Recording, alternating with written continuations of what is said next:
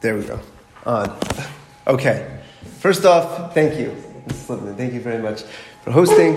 And, of course, thank you, Mrs. Waldman, who always is involved in putting these things together. So a very big thank you to her, even though she couldn't make it today. So we're going to talk today about where's my sheet here? About the power of a woman's tefillah. This is one of my favorite topics, the power in general of tefillah, but especially when it comes to women, it's like the power is absolutely unbelievable. Whenever we talk about tefillah, so I'm reminded of a story. I heard this a bunch of years ago. There's one of these like old Jewish jokes, right? So there was this guy. There was this rabbi. Rabbi passes away, and he goes up to heaven. And when he gets up there, so these angels, they come and they're escorting him up, further. Finally, they get to his spot. It's not the front spot, but it's like somewhere in the middle. And they stop and they say, "This is your spot. This is where you are." Okay, fine. So he's happy. He's content. But then a few minutes later, there's this other guy who comes, and there's this whole procession, and there's like bells and whistles and everything going off, and music and dancing, and angels are escorting him, and this guy, and they're taking him, and it gets closer to the rabbi's spot, and then they keep on going, further and further and further, this like further spot, and he sees that this guy, he starts getting very jealous, because this guy he's a bus driver. He's an Israeli bus driver, and they get to the front, and they stop, and they give him this very special seat, like all the way up front. And he's so mad, the rabbi. He's like really mad. He says, "Well, listen, I'm a rabbi. I spent my whole life with the congregation, speaking to them about being better Jews, about davening more, having more kavanah in their tefillah, etc. And I get a spot over here. And this guy, he's a bus driver. He's an Egged bus driver, and he goes all the way up to the front. Well, I don't understand what's going on." So they said to him, listen, they said, every single time you got up to speak, you were trying to inspire people to daven better, etc. And everybody just slept through your drasha. But this guy, every single time he took the wheel, everybody was davening. Everybody was davening. So, the kohach, when it comes to tefillah, it's absolutely... it's absolutely unbelievable, the power that it has as far as ourselves, what we accomplish when we daven, and, the effect that it has on others. I was honestly inspired a number of years ago, and I want to share this with you, and then we'll start the actual share. I was inspired a number of years ago by a letter that I saw in Queens, your old stomping grounds, in Keser Torah. Remember Keser Torah? Still exists? I think so. That little trailer over there, right? So the Minion Factory in Queens. I went in for a mincha, a random day, whatever it was, and I come in there, and in the middle of davening, there were these sheets on the table. I want to read to you what this says. This is unbelievable. This was a letter, and it was exactly like this. I just had photocopied it. A letter from a soldier in Gaza, and there was fighting going on in Gaza at the time, as there always is, unfortunately. And this is a letter that he wrote. Listen to this. He writes, "Today, our hearts are pounding in fear. Who of us will die and who will return safely? We are your messengers in fighting. We are fighting so you can live peacefully with your children, so you can stay alive. We are your protection. Will you be ours? We are going to this dangerous mission knowing some of us will not come back, but will rise to their next position in a storm to heaven as Eliyahu Hanavi did. We are going with devotion and dedication. So we are asking you to be our protection with your prayers. Protect us by going above and beyond yourselves through ruchnius and good deeds. Pray for us. Pray that you won't see another mother burying her son. Pray that you won't see our wives as widows raise our children in tears. Pray that our children will grow up knowing who their fathers are. Pray that we will eliminate the terrorists who aim to destroy us, and that we will not injure innocent women and children. Please, we are begging you, as you are reading this, don't just go on to the next thing you are doing." This is the part that it really struck me. He said, "Say a chapter of Tehillim. Wake up David HaMelech to ask Hashem for a full geula and peace for all the world. Take upon yourselves another good deed, and please pass this on. I'm certain that your prayer will make a difference. Remember, we are in it together. We are on the front lines carrying the weapons, and you are fighting along with us in your prayers. Each word of your prayer gives us strength, protection, and success." Signed, a soldier in Gaza. It's unbelievable. An unbelievable letter. And so he wrote this letter with the intention to get this letter out there, to get this letter out there to the public, for everybody to be able, to daven for them, while they're out there, because he understood the power. He understood the power of tefillah. And as we said before, when it comes to a woman's tefillah, it's even more powerful. There's a Gemara in Megillah that expounds on the story in Navi, which is at the end of Malachim Beis. Yes, at the end of Malachim Beis, there's a fascinating story that's spelled out, in which this was in the time period before the Beis HaMikdash was destroyed. Okay, before the Beis HaMikdash was destroyed. So the king was Yoshiyahu at the time. Now Yoshiyahu was a big tzaddik. Yoshiyahu's father and grandfather were big Rishayim. Right? Yoshiyahu's father was Ammon, and Yoshiyahu's grandfather was the infamous Menashe. Now these two were basically the reason, I guess, in a big way, for the ultimate destruction of the Beis HaMikdash. I mean, Menashe was such a rasha. We know so much about it that he brought idols into the Beis HaMikdash. He convinced everybody. He took away Hashem from everybody. He convinced everybody to serve idolatry. Terrible person. And his son Ammon was the same thing. He continued on in the ways of his father. Now, when Ammon passed away, Yoshia took over. I believe he was young, maybe like 8 years old or something like that, became the king. But either way, he was a big tzaddik. It's a machlokes if he started off as a tzaddik or he became it later. But either way, when he led Klal Yisrael, he was a big tzaddik and he wanted Klal Yisrael to come back. We actually talk about it in the Kinnos on Tisha B'Av. There's a whole Kinna just about Yoshiyahu and about mourning his death, because he was like the ultimate kiruv worker. He tried to get everybody to come back. He tried to rid Klal Yisrael of Avodah Zarah, teach them about Hashem. Amazing thing. So one of the things that he did was he said, listen, the Beis HaMikdash was in terrible shape, physically. Like the physical structure of the Beis HaMikdash, besides for spiritually, all the Avodah Zarah, but physically, it had taken a toll because Menashe and Ammon didn't care. And so for 200, I forget the exact number, but 200 something years, there hadn't been any repairs done on the Beis HaMikdash, and it was physically in bad shape. So he ordered the Kohen Gadol, at the time, he ordered the Kohen Gadol to go and check out the whole Beis HaMikdash and go around with a notepad and literally write down every single thing that needs to be fixed up in the Beis HaMikdash as we're going to do this massive repair. So as he's going around and he's looking through every single nook and cranny of the Beis HaMikdash, he discovered something crazy. He discovered a Sefer Torah. And it wasn't just any Sefer Torah, but it was a Sefer Torah that was hidden, and they realized that this was the Sefer Torah that was written by Moshe Rabbeinu way back when. And the Mefarshim say that this Sefer Torah, the reason why it was hidden, was because Menashe was so bad that Menashe was taking Sifrei Torah, he was erasing the name of Hashem. Can you imagine? He was erasing the name of Hashem from Sifrei Torah and putting in the names of idols into Sifrei Torah. So they wanted to protect the ultimate Sefer Torah, this really, really holy Sefer Torah that was written by Moshe Rabbeinu, so they hid it somewhere where Menashe isn't going to find it, somewhere deep in the Beis HaMikdash. And now it was discovered, and so first they're all excited because they find the Sefer Torah. But then they realized that this is terrible, because when they opened up the Sefer Torah, they saw that the Sefer Torah wasn't open to where it's supposed to be, at the beginning of Bereshis, but rather it was in the middle of Devarim, where it talks about the curses to Klal Yisrael, and the first pasuk, or the pasuk they were able to notice, or that was the most visible, I don't know, whatever, was this pasuk. It's not on your sheet, I'm sorry, but it was this pasuk. Yolech Hashem oscha ves malkacha asher takim alecha el goy asher lo yadata. That Hashem is going to drive you and the king that has been set over you to a nation that is unknown to you. Vavadta sham Elohim acherim eitz ve'evan. And over there you're going to serve other gods. You're going to serve other gods. So this is a prediction, seemingly, to the fact that HaKadosh Baruch Hu was going to drive us out. And the Kohen Gadol was so shaken up. He said, look, this is so weird. The Sefer Torah is in this particular spot. It's not where it's supposed to be. It's on this pasuk. What does this mean?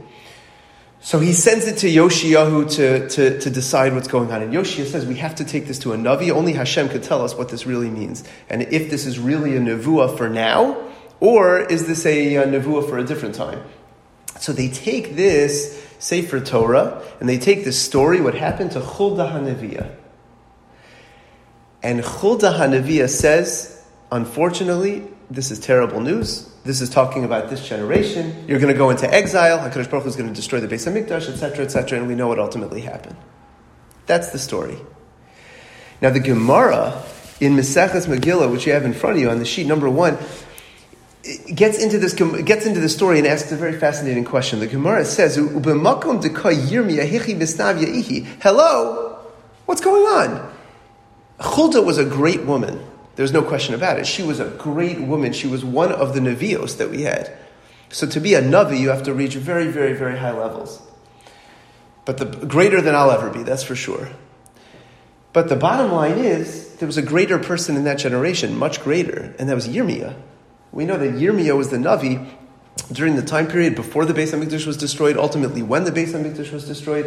Yirmiyah was the one who was constantly, he was the go-between, between Hashem and Klal Yisrael, constantly telling them to do tshuva. He was the Gadol Hadar.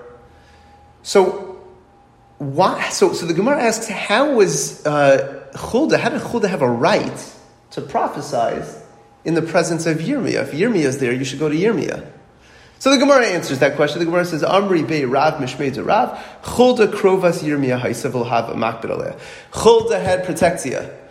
Huldah was a relative of Yirmiyah, and Yirmiyah said, you could, I'll let you do it. It's okay. All right, nice technical answer. But then the Gemara asks its main question. But Yoshia, from his perspective, why would he go to Huldah? And why would he not go to Yirmiyah?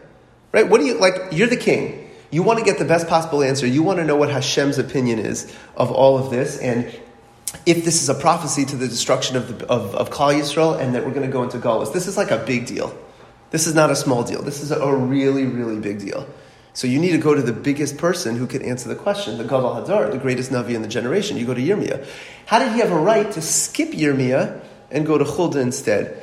And the Gemara answers with 4 very important words. Amri debei Rabbi Shila. Rabbi Shila says, Mipnei shahanashim rachmani yosein. Because women have rachmanas. Because women have compassion, women have mercy. And that's the end of the Gemara.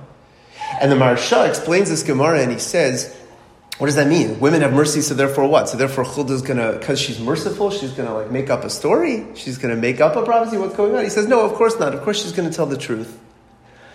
And whatever the prophecy is, it is. But if it's bad news for Klal Yisrael, then immediately Huldah is going to daven. And what Yoshia had in mind was that since she has more compassion, because it's a woman, and a woman has more compassion, so when she davens, it's going to be a more heartfelt tefillah. And in turn, there's more of a chance for saving Klal Yisrael. So it's better to go to Huldah than to go to Yirmiyah, because her tefillah is going to be a stronger tefillah, because she has more rachmanas, because women have more rachmanas, and therefore there's a better odds of Klal Yisrael being saved. If you think about this, it's unbelievable. My Rosh Yeshiva of Henoch Leibowitz pointed out, he said, what does this mean? That means that women, I think what the Gemara is saying is, the way he understood it, that women have it built into the teva. It's hardwired. It's built in. HaKadosh Baruch Hu made it that part and parcel of the makeup of a woman is to have this rachmanas, to have this natural feeling of compassion. And therefore, when it comes to something like tefillah, so in turn, the probability is that a woman's tefillah is going to be stronger because it has the ability to come with it this natural compassion, to be coming from a deeper, more powerful place. And if it's coming from a more powerful place, it's going to be a more powerful tefillah by definition. The more rachmanas that goes into the tefillah, the more rachmanas that goes into it, the more kavanah that's going to exist. The more kavanah that's going to exist, the more powerful the tefillah is. Why? Because women have rachmanas. Now, it doesn't mean that men don't have rachmanas, right? Although, all right, I won't get into that.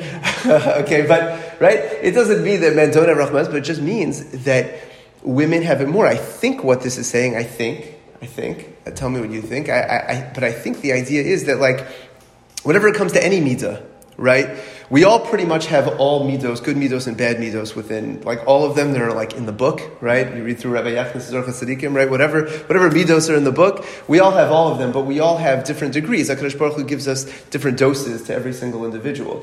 Of, some people are more prone to anger, some people are more prone to simcha, some people, etc., etc., and everybody has their mission in life is to work with the midos that they have and to try to build up the good ones and try to work on the bad ones, etc. I think the idea is that Hashem gave, the way HaKadosh Baruch Hu hardwired the woman is with more doses of Rahmanas. I think that's what's going on over here. And therefore it makes the tefillah potentially more powerful. I saw this letter one time, and I thought this was very powerful. That just really brings out this point. This is written from, it doesn't say who. It was written anonymously. From somebody who wrote a letter to a rabbi. Listen to this.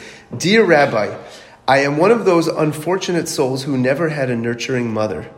I often stroll in the park just to watch a mother adoringly walk her young child, holding her hand with endless love and care.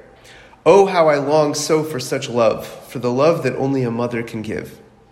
I know, and have been told countless times to grow up and begin to accept that life is not fair. Learn to love yourself, I have been told. I've heard it all. God knows the hours I've spent with therapists, gurus, soothsayers, and healers, some better than others. But I still seek that motherly love. Call me a coward, call me immature. I want to be adored. Is it too much to ask for? Please tell me something, anything, that could soothe my weary soul. Tired and forlorn, and she signs it B. That's it. The nurturing of a mother, the Rahmanas of a mother, it's built in, it's natural, it's there, it's the giving over to a child, the feeling, that compassion, and this person so many years later as an adult felt, and we know this to be true, okay, we know so many people seek therapy later on in life and need therapy tremendously because they didn't get that nurture when they were young. Where does that come from? That comes from the Rahmanas, that comes from the passion of a mother. And again, this plays out in a big way when it comes to tefillah. I saw quoted in the name of Rav Zalman Saratskin. I think this is said over. I think I saw this in the Art Scroll Women's Siddur. They have it like in the front or one of the footnotes, whatever it is. But he said, the quote said that when Chazal say that women were given a bina yisera, right? That bina yisera, that higher level of understanding. He said that means that's talking about a level of understanding that comes from the heart. That's what it means. It means an emotional understanding, a certain natural Rahmanas that's there, that's able to that comes from a deeper heart, a deeper emotion, and in turn, again, it plays out in such a major way when it comes to tefillah. Tefillah is, the Gemara tells us, is avodah shebalev, right? So the more powerful the tefillah is, the more it comes from the heart, the better off that tefillah is going to be. But it goes a step further. If you think about this story, okay, so women have more rahmanas. Okay, I get it. And it's hardwired, etc. But in this story, we're talking about Yirmiyah. We're talking about Huldah on the one hand, or Yirmiyah on the other hand. Yirmiyah was a guy, so it's not hardwired, let's say, or it's not hardwired to the same degree, the Rahmanas. But Yirmiyah was a Navi. To be a Navi, you have to reach the highest of levels in your Bein Adam Lamakom and in your Bein Adam L'Chavero. A Navi is an individual that worked on themselves their entire life, worked on their midos, grew in their midos, became better people over time. His passion, his compassion was unbelievable. And we know Yirmiyah wrote Eicha. He was the author of Eicha. You read through Eicha with the Mefarshim, you see how much compassion was there. He was begging Klal Yisrael to do tshuva, begging them to come back. So Yirmiyah had plenty of compassion. He had plenty of mercy. And he was the Gadol Hador, as we said before. And he was greater in Torah than Huldah. So doesn't it make sense to have gone to Yirmiyah? And the answer is that, again, my Rosh Yeshiva pointed out that, Yirmiyah would have had plenty of kavanah, plenty of compassion, plenty of mercy. It would have been like up here, tremendous. But Chulda's, because it was built in, because it was hardwired, it would have been a little bit better. She had a little bit more Rahmanas, a little bit more compassion. And that drop of extra Rahmanas that she would have would translate into a higher level of Kavanah, and a drop better of Kavanah, and in turn, it's going to be a little bit better Tefillah. And King Yoshia felt that it's worth it to give up on whatever Zechusim are going to come by going to Yirmiyah because of he's the Gadol Hador and whatever, but it's better to go to the person who will have a drop better Kavanah. Because one drop of more Kavanah could spell the difference between Kal Yisrael going into Galus, between the Beis HaMikdash being destroyed and not. It's an unbelievable thing. A drop of extra Kavanah, a drop more Rahmanas, could literally spell that difference. So you see, number one, the fact that women have Rahmanas, it's built in, it's there, it's natural, and in turn, the power of the Tefillah can be much stronger. And as well, you also see that a little bit more kavanah in davening, that little extra Rahmanas that goes in, can literally spell the difference between the biggest calamity in the face of Jewish history ever happening or not. I mean, we know that it ultimately didn't work. Obviously, Chulda did daven and it didn't work. But in Yoshia's mind, Yoshia was a big tzaddik, in his mind, that could spell the difference. That could literally spell the difference. You know, I was told a beautiful story a number of years ago that this happened in Europe, and there was a mother, so she sent her son off to yeshiva. And we know back then, okay, we're talking about, there's no communications, there's no phones, there's no emails, there's no anything. So when people sent their kids off to yeshiva, that was like a serious thing. They were gone. They were gone until they saw them again. And this son, while he was in yeshiva, he got sick. Now, at first, it wasn't so bad, but it was serious, but it wasn't like, it wasn't super serious. So the people in charge of the yeshiva, they were doing the best to take care of the son. But the mother was an almana, and she herself, I think the way the story went, that she herself wasn't well. So the people in charge of the yeshiva, they were going back and forth what to do. Like, they were taking care of the kid. But they were hesitant to tell the mother that her son is sick because there was nothing that she could do about it anyway, because they were so far away, and there's nothing she could do. What are they going to do? They couldn't send the kid home, and the mother couldn't come and travel, and she herself wasn't well, and she was an almana, and they were nervous for her own sake, for her own health. If she heard that her son is not well, they were nervous. They didn't know what to do, so they opted to not tell her. Well, whatever the kid had, he got then an infection, and it got much worse very rapidly. And before you knew it, this boy passed away. And now, obviously, they sent a messenger to go tell the mother. Terrible situation, very sad. And when the mother came, and they were talking to the mother, and they were telling her, and they were apologizing, etc., and the whole thing, and she said, "Listen, I totally get it, and I understand what your thoughts were in not telling me. And I'm not upset at you. It makes sense. Your thought process makes sense, that you didn't want to harm me. You knew that, I would go in a state of shock. That's what you thought, etc. It would be dangerous to me. I get it. But," she said, "you have to understand that we lost out on something so important. During that time period that I didn't know, we lost out on the mother's tefillah. We lost out on a mother's tefillah."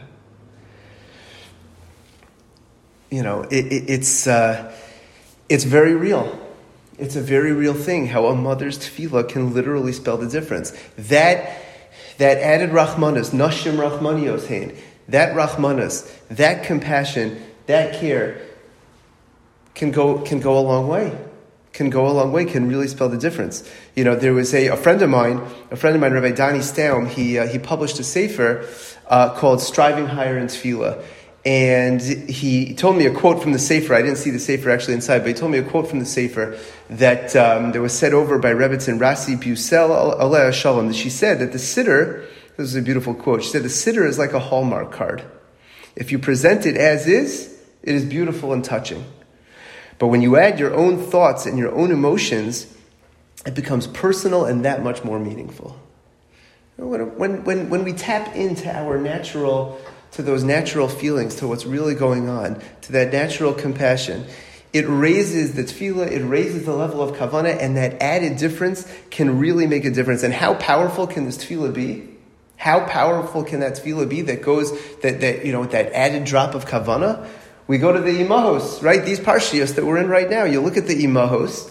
The imahos really answer this question, right? We know that when Sarah was told, number 2 on the sheet, when Sarah was told that she's going to have a baby, what happened? I didn't put the pasuk on the sheet, I apologize, but Sarah, she laughed, right? Vatitzchak Sarah, right? She laughed.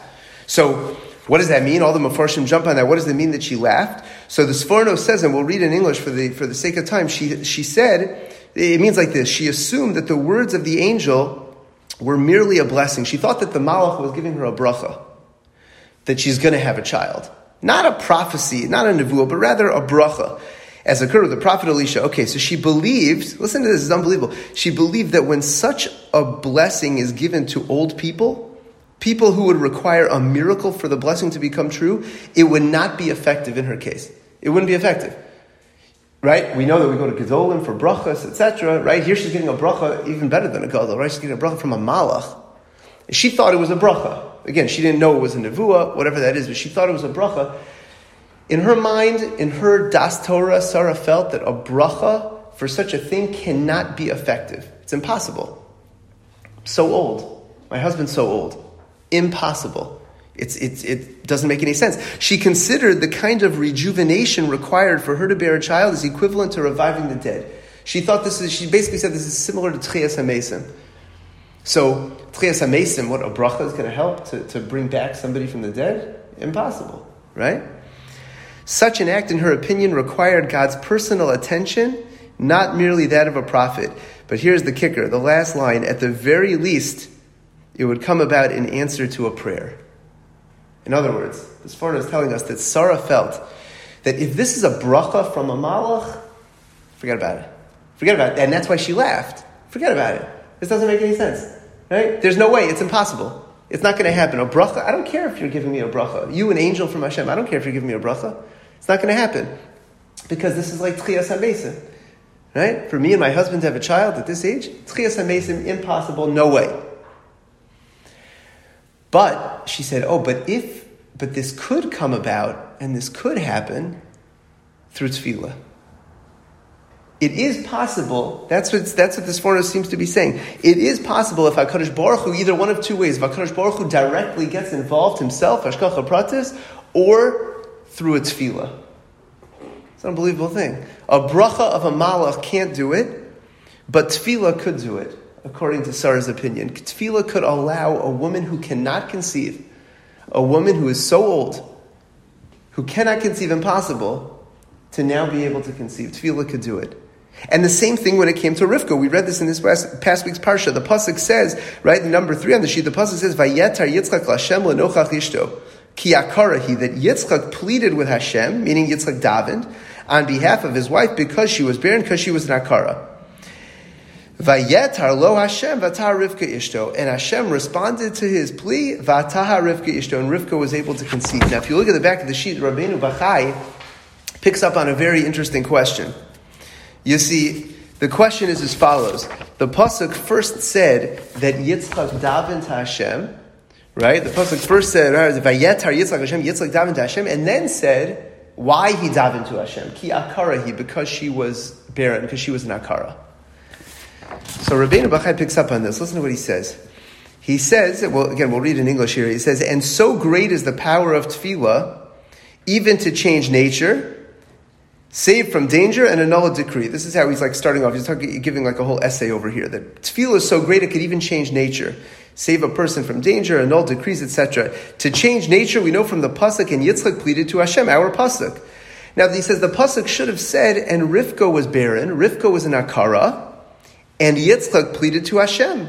Because it makes sense to first talk about the reason that the tefillah is coming for. In other words, the Rabbeinu Bachai is saying, the first thing you should tell me is why Yitzchak has a need to daven. What is the problem that is in existence that we need to address. What's that problem? The fact that she's in akara, the fact that she can't conceive, she's barren. Once we know, okay, that it's impossible for her to conceive, that's the problem. Now, you tell me, okay, that Yitzchak davened on behalf of her so she could conceive. But yet the pasuk doesn't say that. The pasuk goes the other way around. Pasuk says first that he davened, and then because she couldn't conceive. Now in English, it would make sense the way the pasuk is actually written. So that's why it may be a little difficult for us. But the Rabbeinu Bachai, in his grip, he says that's not how the pasuk should be written. So he answers with an unbelievable thing. He says, but it appears to me that this is teaching that the main reason is not the fact that she was barren, but rather the tefillah. The fact that she was barren is only in order for the tefillah to come. And therefore the pasuk wanted to first discuss the main point and start with tefillah. Rabbeinu Bachai is teaching us something unbelievable.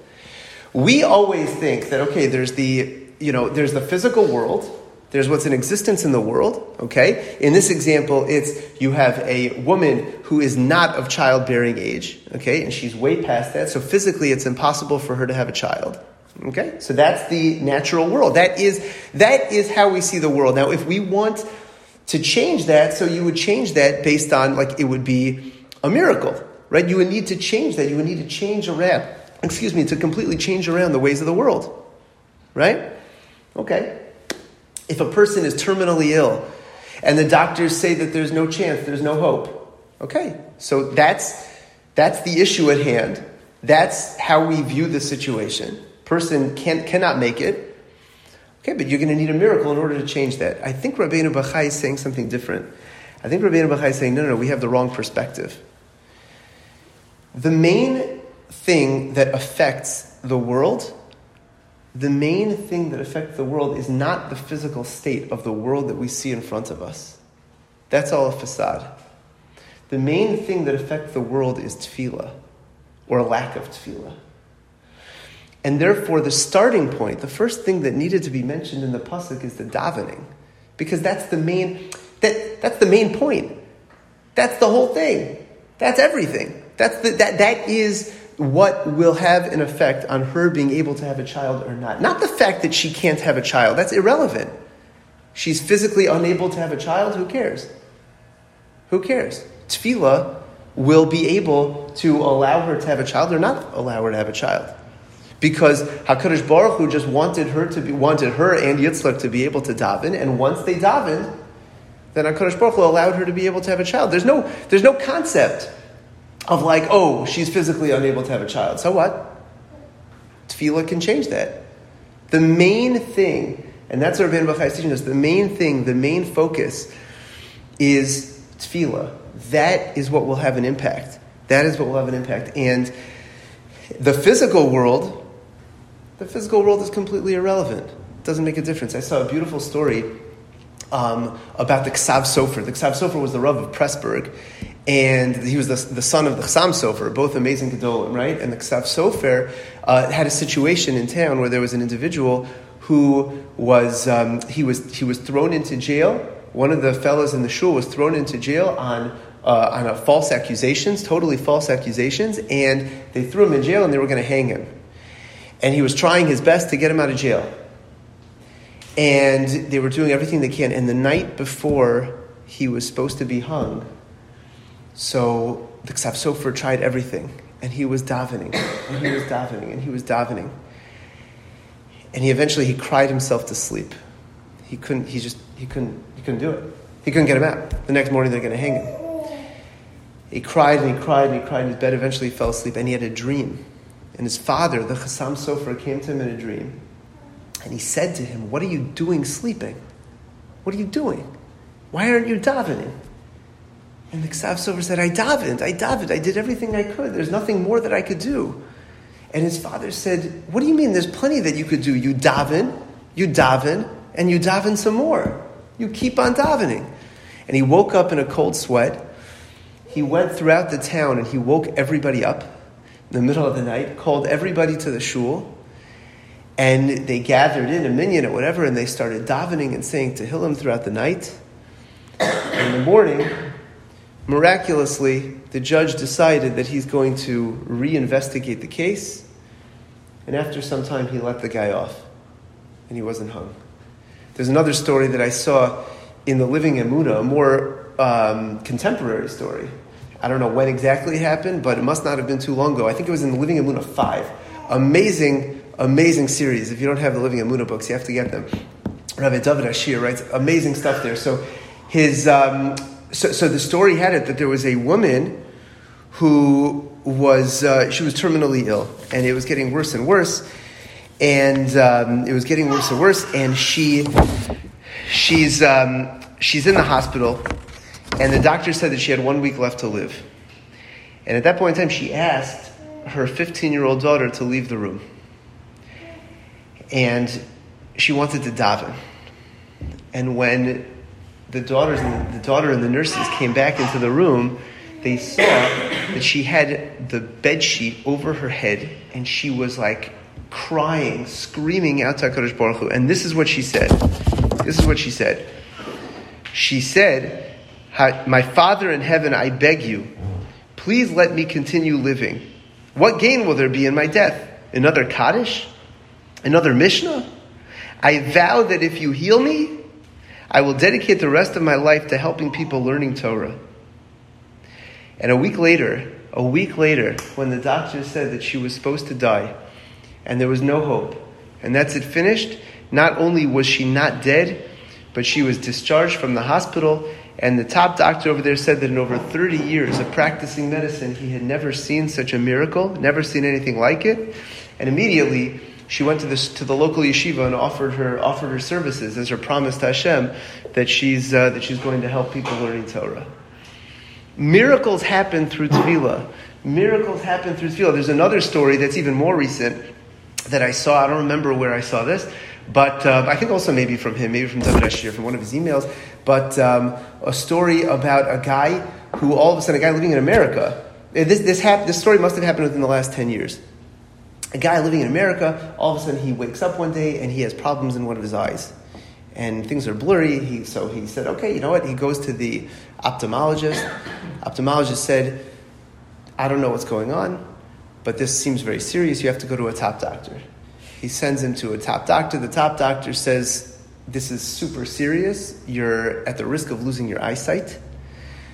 You're at the risk of losing your eyesight. I'm sorry, this took place in Israel. Right, took place in Israel. Same idea, right? And you're at the risk of losing your eyesight, and it's going to spread to the other eye.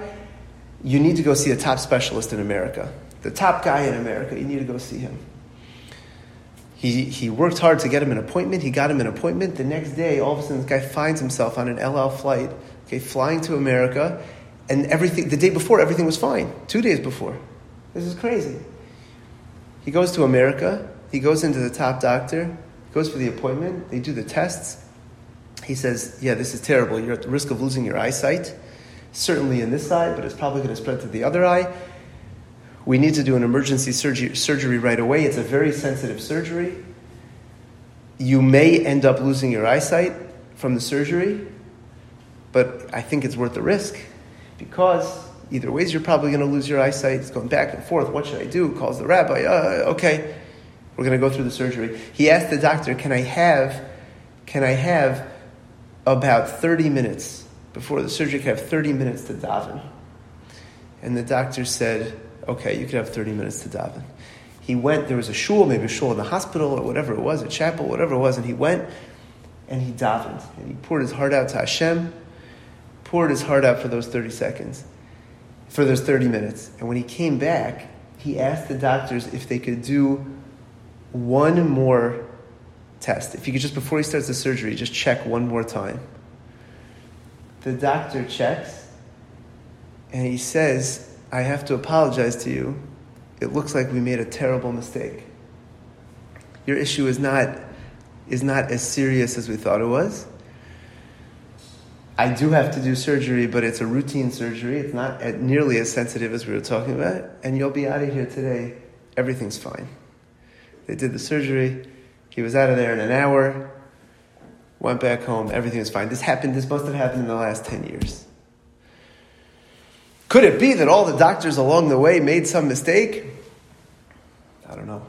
But it sounds pretty miraculous. The koach of tefillah is unbelievable. And the Rabbeinu Bachai is telling us, our imahos are telling us that every single person has the ability to be able to change nature, can literally change nature.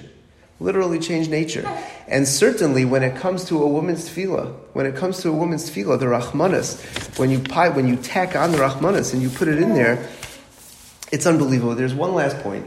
The pasuk tells us by Chana. We know that Chana was the person who we learn so much about tefillah from her tefillah, how she davened, she couldn't have a child. Once again, another barren woman couldn't have a child. She davened HaKadosh Baruch Hu, and ultimately Shmuel was born.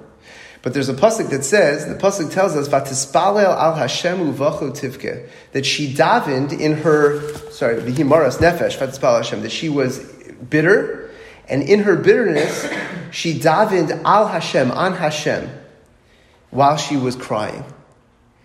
And I saw Rabbi Nissel in his beautiful book, Rigshay Lev. He brings down, I was trying to find it in the Nefesh HaChaim, I couldn't find it, but he's quoting a Nefesh HaChaim who says that what does it mean that she davened on Hashem? What does that mean? Al Hashem, on Hashem, means that she channeled her tefillah towards HaKadosh Baruch Hu. She did a little trick. She said that she knew that her tefillah could be more effective. It would be more effective if she tells Hashem that she's going to dedicate this child. When this child is born, if this child is going to be born, she's going to dedicate that child towards HaKadosh Baruch Hu. That generation that she lived in, needed, so cute. The generation that she lived in, they were so low spiritually, and they needed somebody great. So she davened to HaKadosh Baruch Hu, give me a child, and I want a child that's going to serve you. HaKadosh Baruch Hu, I want a child that's going to be your guy. This child's going to be your guy. He's going to lead Klal Yisrael. He's going to be a person that brings Klal Yisrael back. And in turn, I don't know if it was fully in that zchus, partially in that zchus. I don't know exactly. But the bottom line is Shmuel HaNavi was born. And it teaches us an amazing thing. That when a person takes all that kavanah and all that rachmanas and throws it on HaKadosh Baruch Hu and tells HaKadosh Baruch Hu, Hashem, I want to daven for whatever my needs are, and I want to utilize those needs for you, HaKadosh Baruch Hu. I'm utilizing them for you. I want to utilize them for you. I want to be able to channel those needs towards you, HaKadosh Baruch Hu. Same way that Chana said, I want this child to be dedicated to you. I want him to be somebody who leads Klal Yisrael, brings them back to you. So too when it comes to our tefillas. To be able to tell HaKadosh Baruch Hu that the thing that I'm asking for, I only want it because I want to be able to serve you. If we're asking for parnasa, HaKadosh Baruch Hu, why do I need parnasa? Why do I want parnasa? I want parnasa so that I could be able to live a Torah lifestyle, to be able to send my kids to yeshiva so that they can learn, to be able to accomplish more as far as my ruchnias. Right? That's why I need parnasa. Why do I want to be healthy? So that I could connect to you, HaKadosh Baruch Hu, more, so that I could help my children connect to you, HaKadosh Baruch Hu. The tefillah is so much more powerful. And it's not a game. It's not a game. We really mean it. We really do mean it. But it's just like reminding ourselves of that and telling that to HaKadosh Baruch Hu, and the tefillah becomes so much more powerful. So much more powerful. And every single person has this ability. Every single person has the ability to tap into this in tefillah. I saw, and we'll end off with this, we'll leave off the Mesilas Yesharim, but we'll end off with this story over here. I saw a beautiful story that in 1991, so in the Panovich Yeshiva in Bnei Brak, they had so many guys learning there, and so many people would come daven there that the numbers, it was too big, and they couldn't, for the Yomim Narayim, they couldn't hold all the people in the building. So for Rosh Hashanah Yom Kippur, they came to Rav Shach, the Rosh Hashiva, the Gadol Hadar, and they asked him, they said, maybe we should reconfigure the Beis Medrash in a way that we kind of, take out some of the Ezra's Nashim and reset it up that this way there's more space for everybody for this, so take out some of the seats in the Ezra's Nashim, move the divider back a little bit, and this way there's more space. And when that suggestion was brought to him, he said the following. Listen to this. This is what Rav Shach said. He said, let's carefully consider who it is that we're talking about over here. The women's section is made up of many women who come here with very special tefillos. They pour their hearts out with supplication towards HaKadosh Baruch Hu. Their prayers emanate from a very deep place, and they are saturated in tears. Rav Shach continued, their prayers have the strength to break through even the locked gates of heaven. Therefore, we must understand that our entire yeshiva rests on the prayers of these women. So how can we possibly allow for a situation where even one less woman is going to attend the davening on the Yom Narayim? And the bottom line is Rav Shach didn't allow for even one chair to be removed from the Ezra's Nashim, and as far as the other sections, you guys figure it out. So, what's the bottom line? What's the bottom line?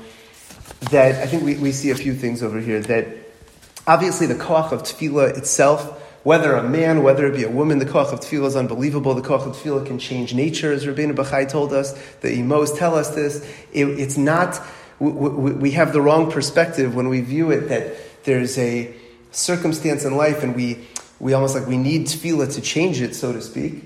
No, Rabbeinu Bachai is saying it's the other way around. The tefillah is what has the effect. That's it. That's it. The tefillah or the lack of tefillah. That's what has the effect on nature.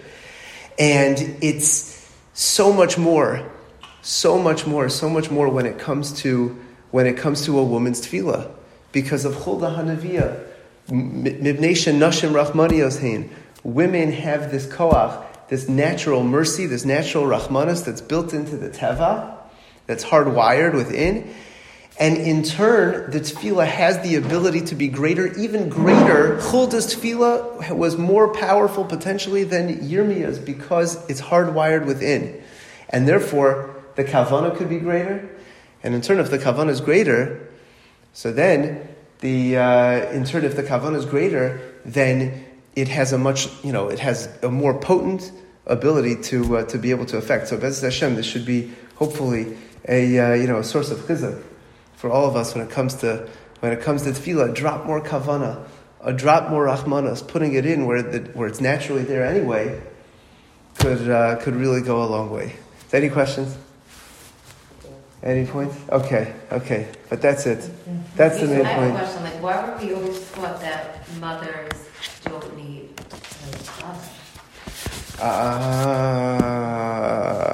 excellent question. They don't need to say they're davening, but they need